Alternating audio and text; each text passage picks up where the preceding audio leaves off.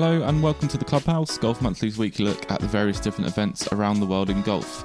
Today we hear from former world number one Luke Donald and chat stats with Arccos Golf's CEO and co-founder Sal Syed.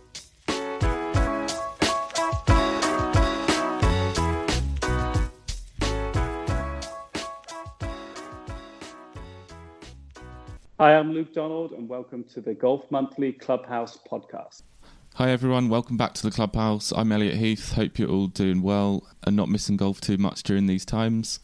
I know I'm missing the game quite a lot, especially with this great weather that we're having. But luckily, we have quite an interesting podcast for you today. We've got two interviews. Firstly, our equipment editor Joel Tadman spoke to former world number one Luke Donald about what it was like being world number one. And that was really interesting to hear his insight and also how that can apply to you and how, you know, he reached his peak. He also spoke about the miracle at Medina, how the game's changed since 2011 when he reached the world number one position. He beat Lee Westwood in a playoff at the BMW PGA Championship at Wentworth to get that honour. I remember being there in the stands watching that.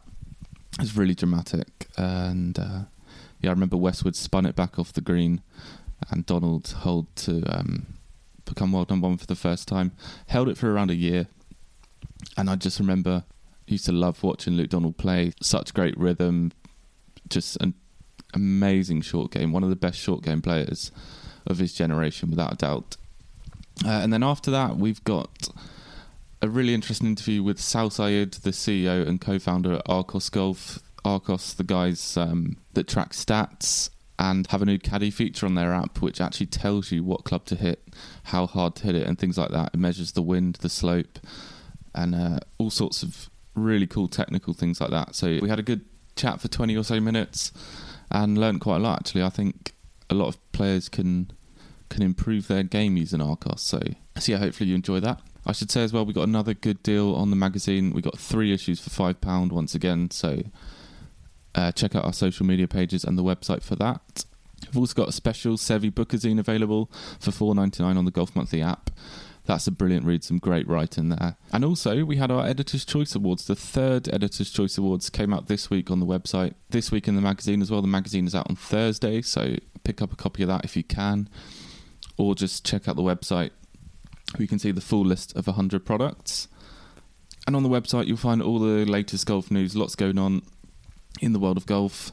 Will the Ryder Cup go ahead without fans? Will the PGA Tour resume on the 11th of June? We've got it all covered, as well as some really cool features and great videos as well over on our YouTube page and on the website too. So yeah, thanks for listening to the podcast. Thanks for supporting us. Please leave us a review on iTunes if that's where you listen, and remember to subscribe on your usual platform. Let's get into our interview with Luke Donald.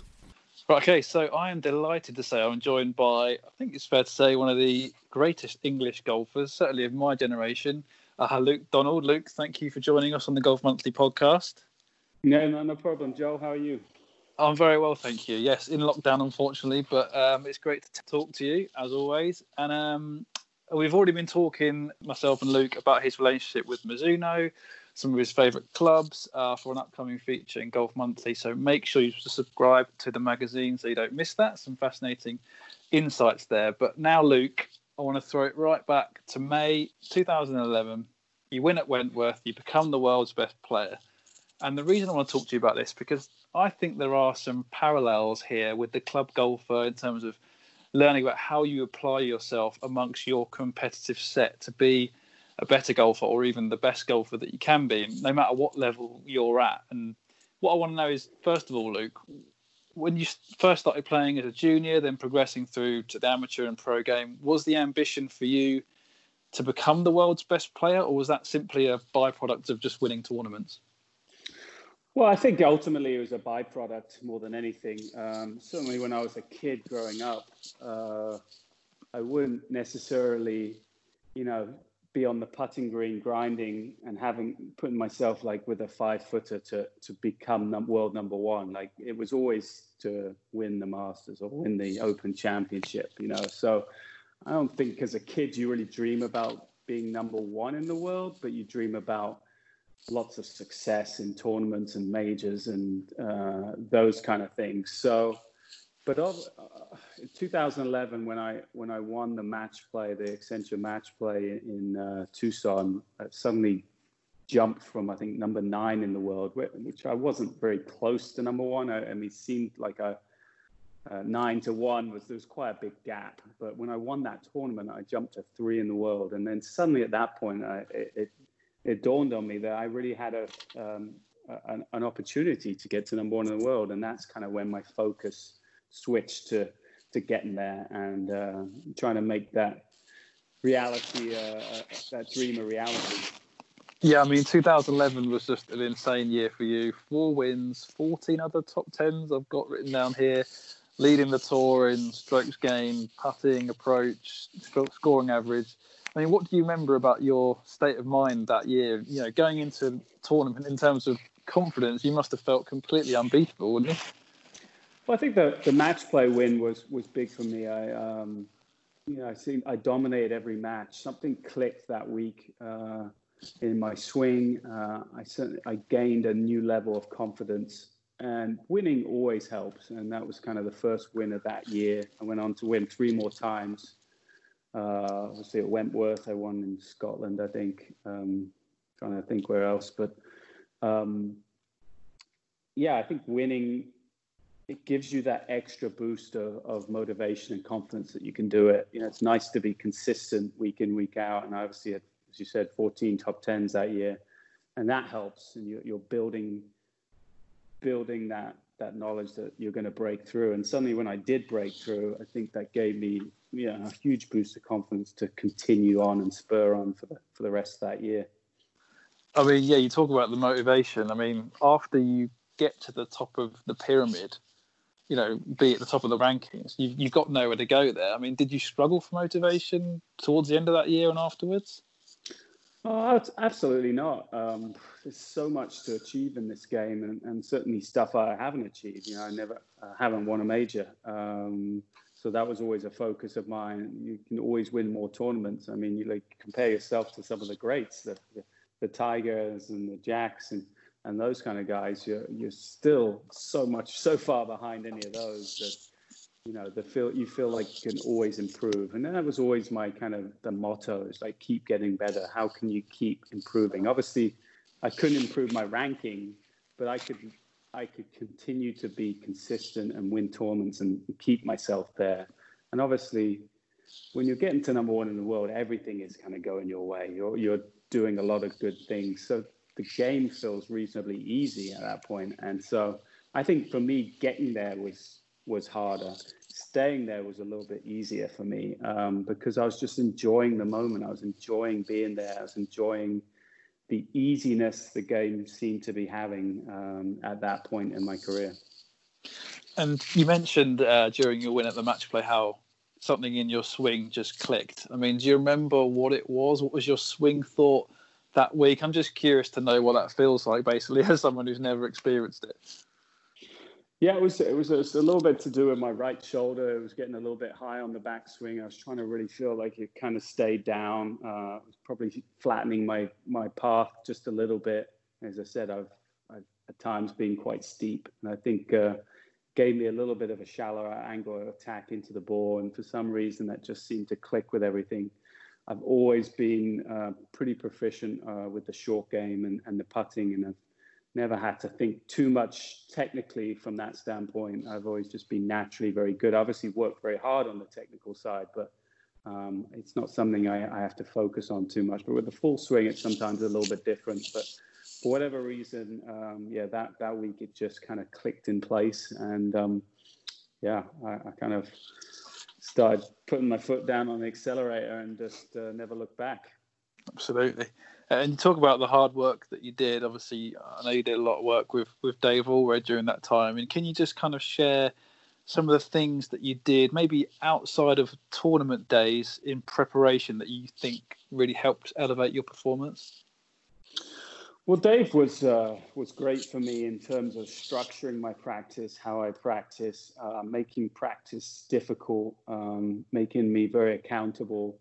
I was writing down everything. I was seeing the progress through what I was accomplishing each and every day. And I think that was giving me a lot of mental belief as well. And he pushed me quite hard physically in terms of how much I was practicing, how much I was working out, how much I was, again, being very diligent with everything that I did in my practice and making sure that it meant something. So, Dave was really good at that in terms of, pushing me, and obviously got a lot out of his guidance.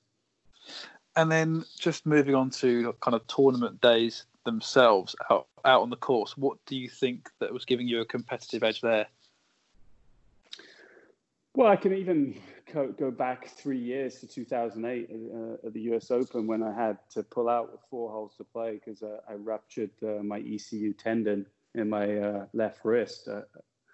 I had some issues with my swing. I was trying to hit the ball a little bit further, and had to go through a wrist surgery where I was out of the game for 6 months, but gave me a lot of time to really think about my game, what I needed to do to be the best player Luke Donald could be. And I really needed to concentrate on what my strengths were. And that was kind of 150 yards and in. I was never going to be one of these players that overpowered golf courses. So for me, having that time to really focus on what my strengths were set me up.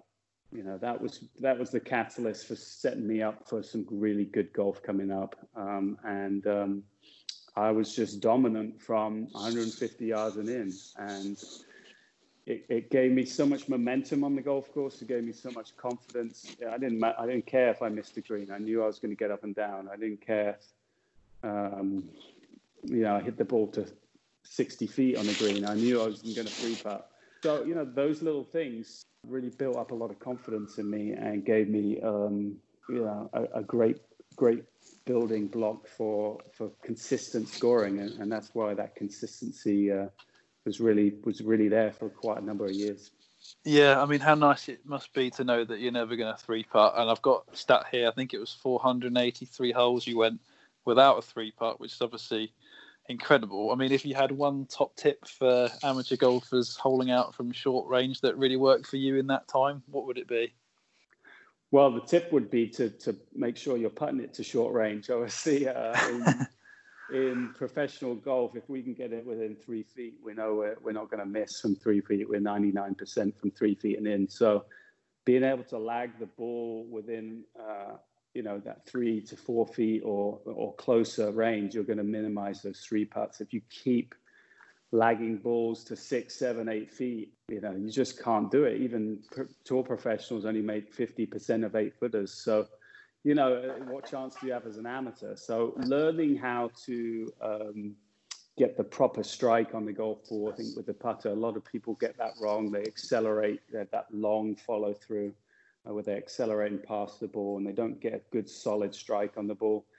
That way, if you can learn to hit good solid strikes, you're going to learn to control your speed, and then hopefully that way you're going to hit those long putts a lot closer, and you're you're going to eliminate a lot of those 3-putts. An excellent tip there, Luke. Thank you for that. And just talk a bit about your game now. You had a good finish at the Honda Classic relatively recently. I mean, where would you assess where your game is now, and also how different is tour golf now compared to 2011 when you were world number 1? Well, I'll answer that one first. I don't think it's too far along. Obviously, technology has improved a little bit more. Probably driving distance is up a little bit. We're probably playing golf courses that are a bit longer. But people were still hitting it pretty long in 2011. Technology was still pretty far along. We still understood a lot about how to hit the ball far back in 2011. So I don't think the game has changed that much. Where my game is right now, well, I think it's actually in a decent position. I had a chance to win the Honda, my last tournament, before we all got locked down. And I feel like my ball striking is very close to how it was in 2011. I don't think my short game and my putting and my wedge play isn't as sharp as it was. It's going to be hard to do, to replicate that. But my iron play has really started to come along. I've, again, coming off an injury from last year, being out with a back injury, able to take some time and really figure out, what caused that, how I can improve, like what's a good way for me to find some improvement. And I've certainly improved the efficiency of my swing. I'm putting less pressure on my spine, on my back. And I think that's all really helping with my ball striking. I'm certainly coming into the ball a little bit shallower. I'm using my hands a little bit less. I'm using the ground a bit better. That's all things that are going to help me with my ball striking. And I start to really see that in the last couple of tournaments I played. So it's disappointing we're all on a break. I know golf is certainly low down on a lot of people's priority list right now, but certainly excited for when we do get to go back because I feel like my game is in a pretty good position. Obviously, you mentioned there we're in lockdown and we're not seeing any golf on telly, but what we are seeing is we saw Luke Donald commentating on the 2012 Ryder Cup at Medina on the watch along episode with Sky Sports. I mean, from a personal point of view, what is your fondest memory of that week? Fondest memory would have been seeing Martin Kaymer's 6-footer go in. It was so close at the end. Obviously, we had a really uphill battle going into Sunday, but we were pretty upbeat, being 10-6 down. When we saw the singles line up, we felt like the matchups were perfect for us. We felt like they maybe had made some errors in where they put some of their players, and somehow we just felt like it really panned out well. We really all liked our individual matches, and even being 4 points down, we had a belief that we could pull this one off, and obviously it happened. But it was touch and go for a long time throughout that day on Sunday. But when that putt finally went in of Kaymer's, that realization that we pulled it off, that was very, very special. You were first out, is that correct, in the singles? Yeah, I went out number one against Bubba. Was that is that a place you wanted to be, or were you kind of told that's where we want you to be? Jose had asked us kind of where in the lineup we'd like to be, and I said somewhere near the top. I felt at that time I was number 3 in the world. They wanted when you're down, you're usually going to put your strongest players out first or near the top of the order because you want to get off to a good start. That's the general plan when you're down. So I didn't find out till I got back to the hotel that he put me out number 1. Against Bubba, I think it worked out really well because Bubba all week had been trying to whip up the crowd and he was feeding off the energy. And me being someone that lived in Chicago, had a lot of support there. There wasn't as much energy against me. And not as much for him. And I think just my style of play, how I just kind of go about my business. I'm not, pumping my chest. I think it quieted him down a little bit. He wasn't as exuberant. And saying that, I played my best golf of the week on Sunday. I really didn't put a foot wrong and just made it very difficult for him. And it was nice to get that point on the board first on Sunday. Yeah, you talked about the energy of the crowd just then. I mean, there's talk at the moment of potentially a Ryder Cup in Whistling Straits with no fans. I mean, what is your kind of immediate reaction to that if it were to happen? Well, my immediate reaction would be sadness and maybe very, very different. Obviously, the Ryder Cup is all about the fans and the atmosphere, the passion, the energy. And that's going to be strange. Obviously, if we do get to start the US Tour in June, the second week of June, which they've penciled in for now, the first 4 events are going to be no crowds. So we'll have to see what that feels like. But with a Ryder Cup, that's just, it's hard to even imagine, to be honest with you.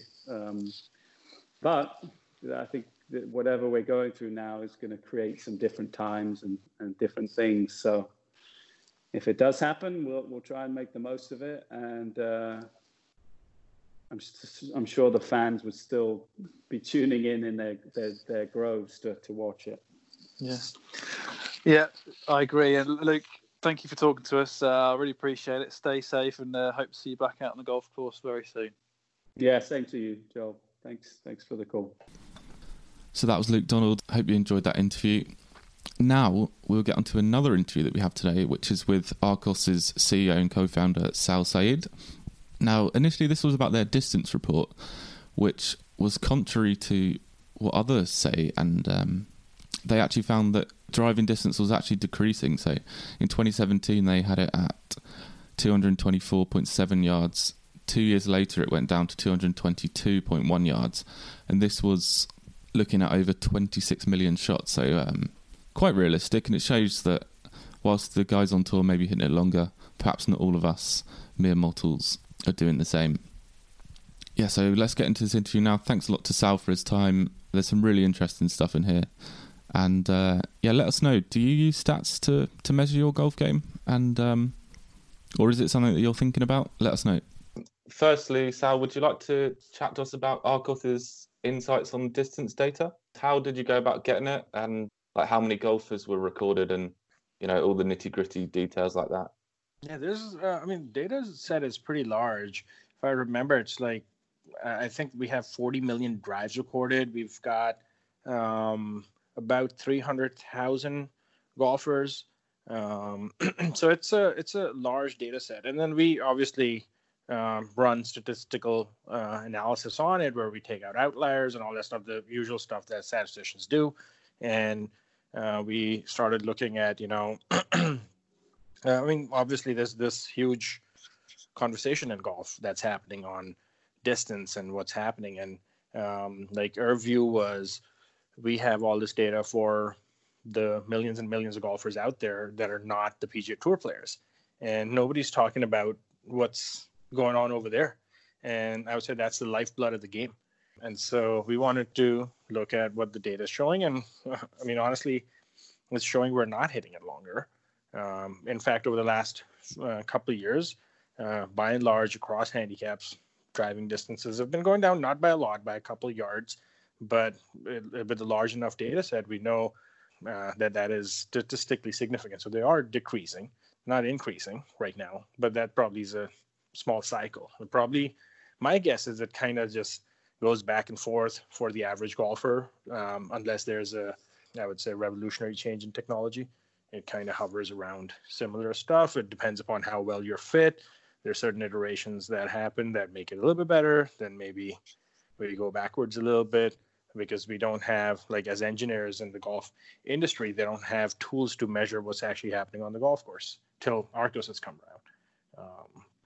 Otherwise, a lot of the measurements happen on hitting bays and on launch monitors and with robots. And humans aren't robots, and your driving on the course isn't the same as your driving on the range, where on the course you're never taking 20 drives in a row to groove something. You're hitting one, then you hit another one 15 minutes later.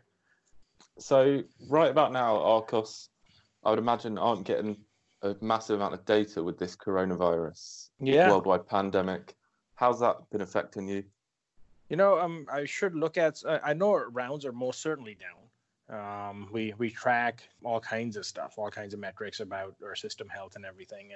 And March, we were really, this year for us, we're, since our user base also grows, so we're looking, our rounds grow naturally anyway. But we can obviously normalize to the user base, but it's clearly down, clearly having an impact. And I think over the last few days, we have this internal system that measures the number of shots taken per second by Arcos users globally. And I would say it's probably down. We'd have to do analysis, but this is my best guess without looking at deeply into data. We're probably down 70% or so in terms of rounds played, and this is at a global scale on a frequency of shots hit per second, where it should be and where it is. So otherwise, I think generally we in golf season, we get up to sometimes like 20, 30 shots per second. And right now we're probably at 1 to 2 shots per second being taken by Arccos users. Yeah, so this pandemic has given you a chance to enhance your relationships with via your Facebook group and your ambassadors and partners as well, is it?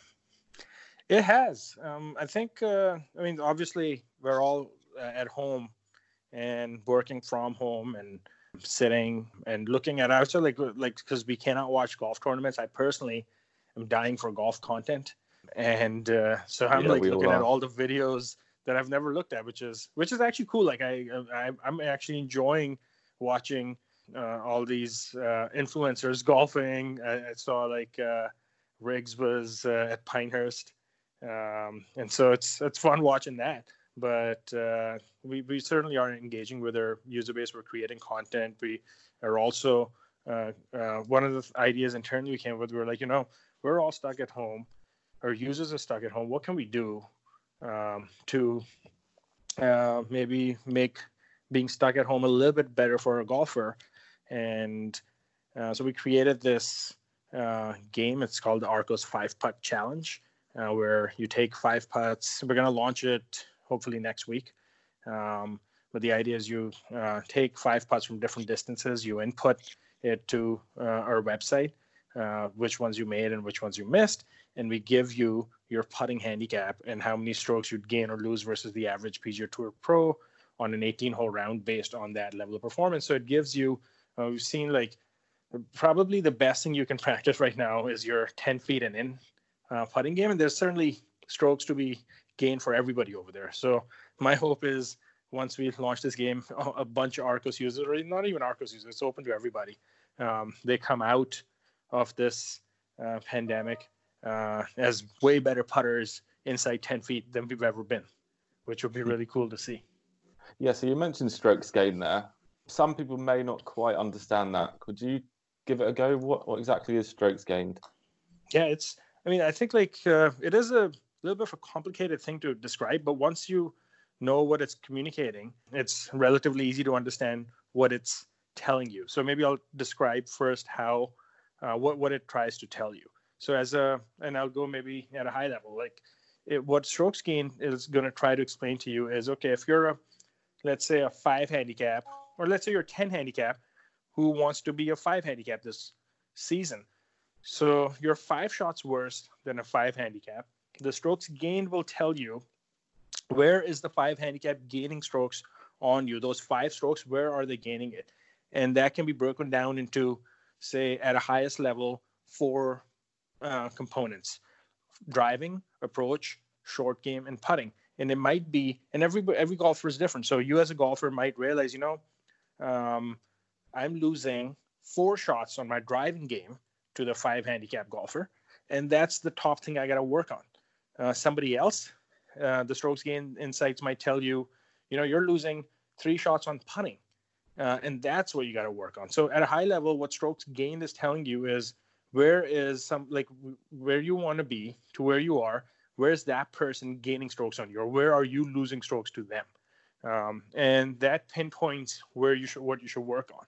And if you want to get technical, the way it works is it's really based on benchmarks and averages. So how does a scratch golfer, the average scratch golfer, perform? It takes into account how far they hit certain shots, takes into account how often do they hit or miss fairways, takes into account when they're hitting approaches, how close are the approaches going versus what you're doing. So it takes all that data into account to generate these stats for you. And that's what we're doing. And then I think like the interesting thing with strokes gained, which is a feature we're going to be launching in Q2 this year, like an in-depth strokes gain analysis of your game. We're going to go even deeper above, beyond those high-level 4 facets that I shared.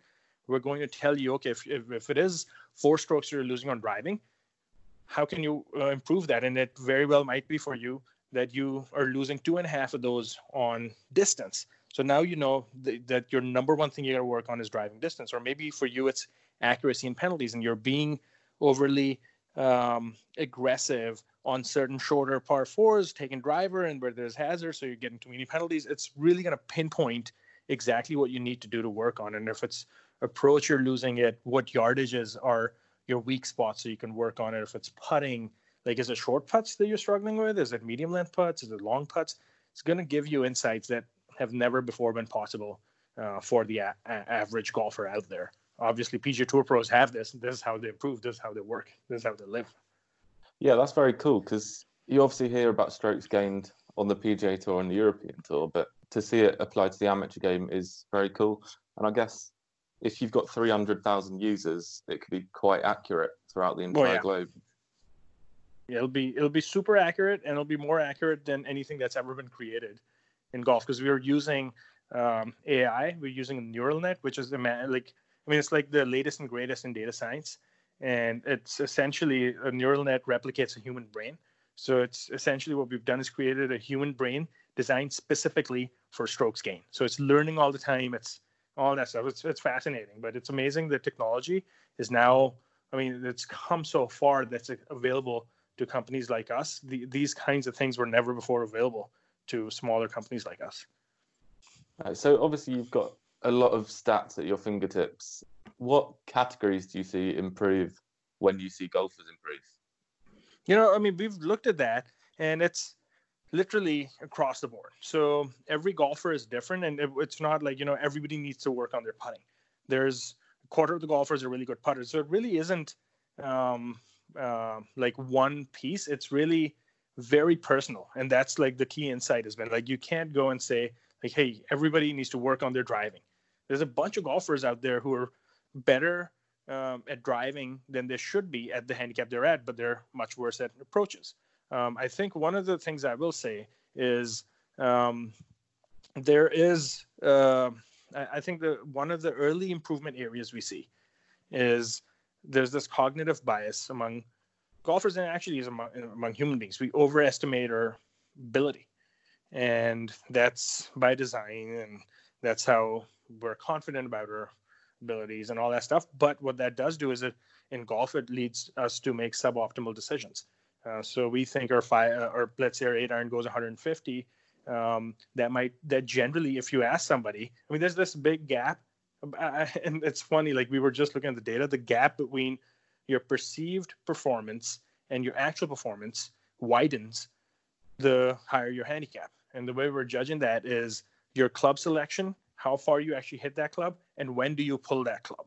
So that gap, obviously, in PGA Tour players, they're very, very aware of their game, their strengths, so they're pulling the right club more often than not. And then that overestimation ability with the higher handicap widens. So what we're able to do is give you what your actual club distances are. And then you're making decisions not based on emotion or based on the greatest shot you ever hit because you remember that so well, but you're basing it on actual outcomes that are calculated by a computer to give you real information. And honestly, you can't remember your shots.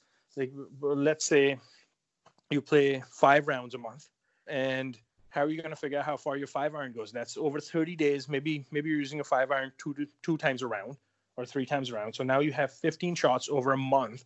You're not going to remember all the shots. You're going to remember the best ones or the worst ones.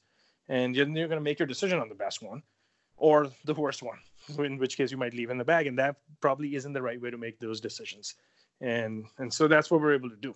We're here to help you make smarter decisions. So we do see our average user after 10 rounds hits their approach shots 14.9 feet closer to the hole.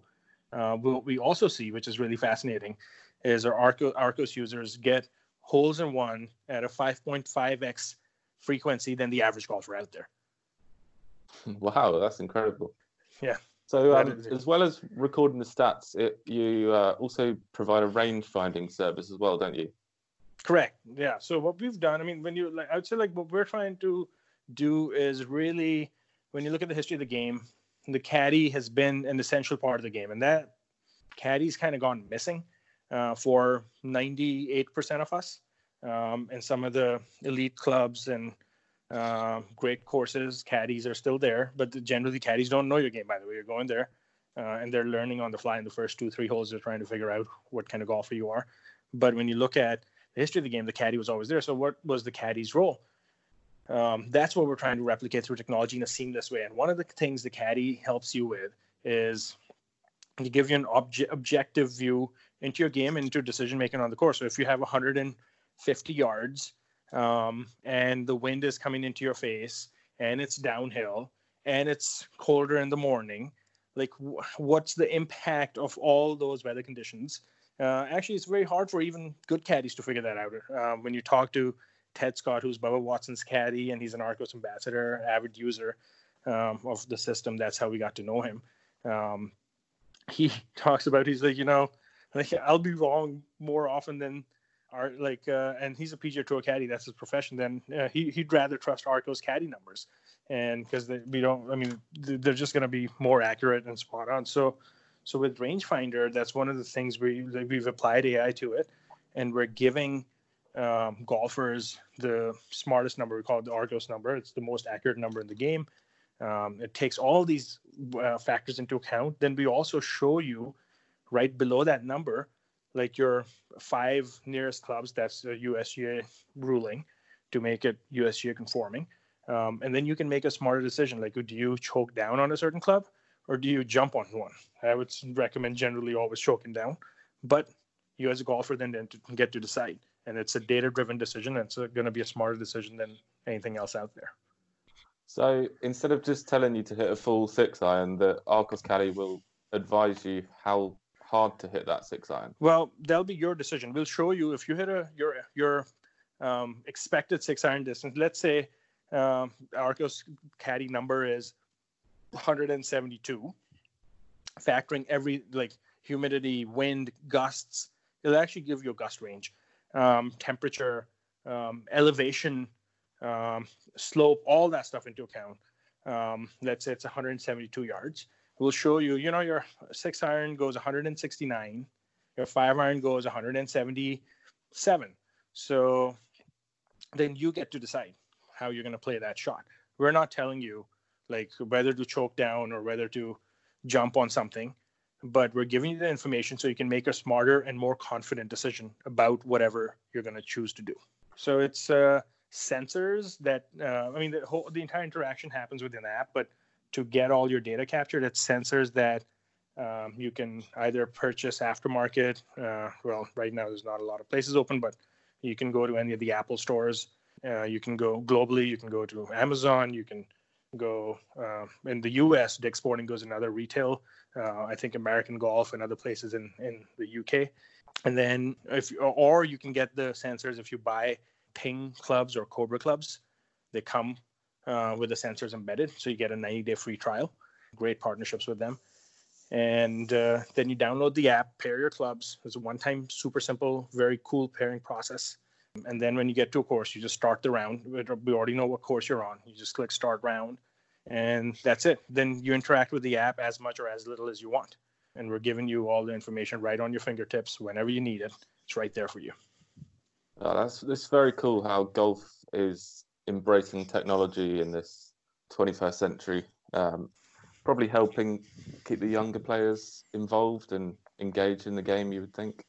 Do you think that's important? So. Yeah, I think, when you look at, we skew older because golf generally skews older, but we do have a lot of young people on the platform. But I think in general, if any sport, not just golf, I would say any sport doesn't embrace technology, they're going to lose the next generation because that's how, it's just been proven out across industry, whether it's sport or not. If you don't embrace technology, you're going to lose the next generation. And especially more relevant today, where the mobile phone, I would say, has become an essential part of people's existence. That's people are on their phones, whether it's for work, whether it's for entertainment, personal, business, family reasons, whatever it is.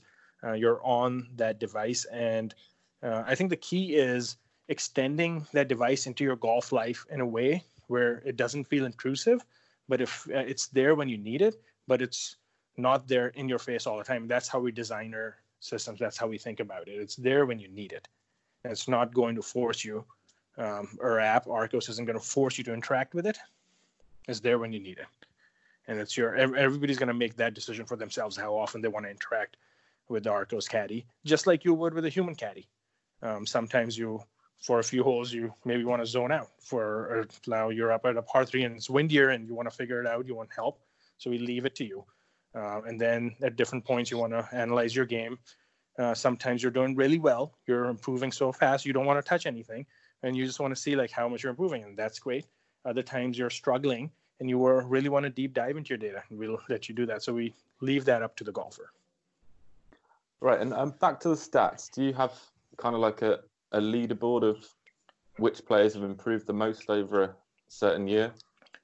We don't internally keep a leaderboard, but we do know like our average user is a 16 handicap coming into the system. Obviously, that's the average golfer in the universe too, by the way. So average, I would say golfer who plays 15 rounds or more. And our average improvement for that person is about 4.2 shots on their handicap. There have been users who've improved unbelievably. Like people have gone from a 27, that's actually somebody I know, when they started using Arccos, from a 27 to a 4 in 3 years. Wow. We're not saying that that's just all us, but what Arccos does is it provides you a roadmap. It provides you motivation. I think there's that understated aspect of the motivational piece where once you have the information, this is, okay, I need to work on my approach game from this distance and I can get better. Now I got to work on this. That is really, really important.